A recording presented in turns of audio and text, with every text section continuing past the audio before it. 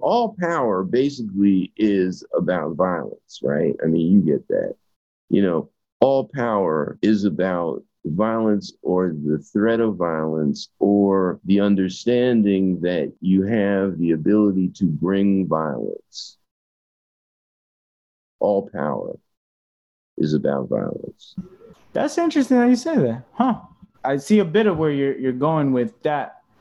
There's also ways of power that doesn't necessarily involve violence, right? No, because there's different kinds of violence. Break it down. Break it down. Okay, so we meet in a room, two men, and let's say we have opposing goals, right?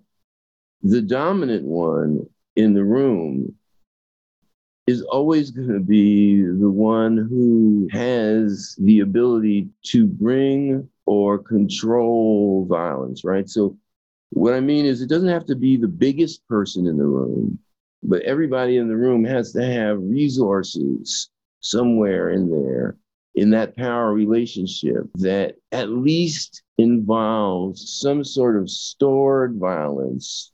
And violence can be violence to your reputation.